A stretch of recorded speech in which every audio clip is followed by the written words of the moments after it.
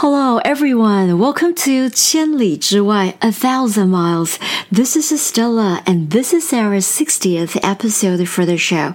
千里之外 was originally a quote from Mencius, describing an arrogant person who didn't want anyone to approach him even from 1,000 miles away. But our show is here to bring everyone from far away to learn Chinese with us. As always, we will start from the very beginning of ancient China all the way up to the modern era. I'll also introduce fun facts, interesting stories, and how native speakers use them in context. The idiom for today is 乱七八糟, which means a place is messy or an organization or an event is not well organized. Our story timeline remains in the final years of the Qing dynasty, 1644 to 1912 AD, and the end of imperial Chinese rule. The government, by this point, was crumbling from within due to rampant corruption, while external forces were wreaking havoc on the populace. The isolationist attitude of the past led to a technological and economical disadvantage that culminated in the Opium Wars and the eventual losses that saw Hong Kong becoming a part of the British Commonwealth. The resulting influx of British opium and exportation of Chinese wealth were but a few of the factors that led to civil unrest and the eventual collapse of the Qing. Today's idiom, 乱七八糟, also came from the novel named 20年目睹之怪现状, The Strange State of the World Witnessed Over 20 Years. The name of the book literally explains what the book covers and is known for its anecdotes.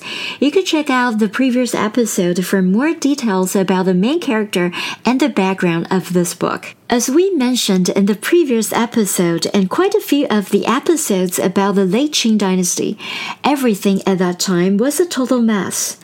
乱七八糟 was actually quoted 5 times in this novel to describe 5 individual incidents. The first time that 乱七八糟 appeared was used to talk about a vendor's illegible scribbling. In most cases, 乱七八糟 was used mainly for metaphors to reflect how chaotic the society was in that era. 乱七八糟 could be used to describe a place that is messy or cluttered. It can also be used to say an organization is upside down or is lacking management. It's similar to the English phrase of sixes and sevens. 乱 means chaos. 七 and 八 are just the numbers 7 and 8. 糟 means messy or ruined. In daily use, you could say, 我室友的房间平常都乱七八糟的。他父母来才会收干净。My roommate's room is always messy. She'll only tidy up when her parents come visit. In professional context, you could say, 这间公司乱七八糟的，跟他们合作不太好吧？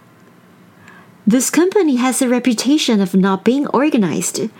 I don't think it's a good idea to work with them.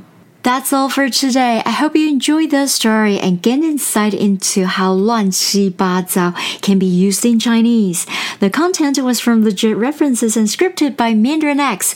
中文课 Follow us on Facebook and Instagram for more Chinese learning. See you next time.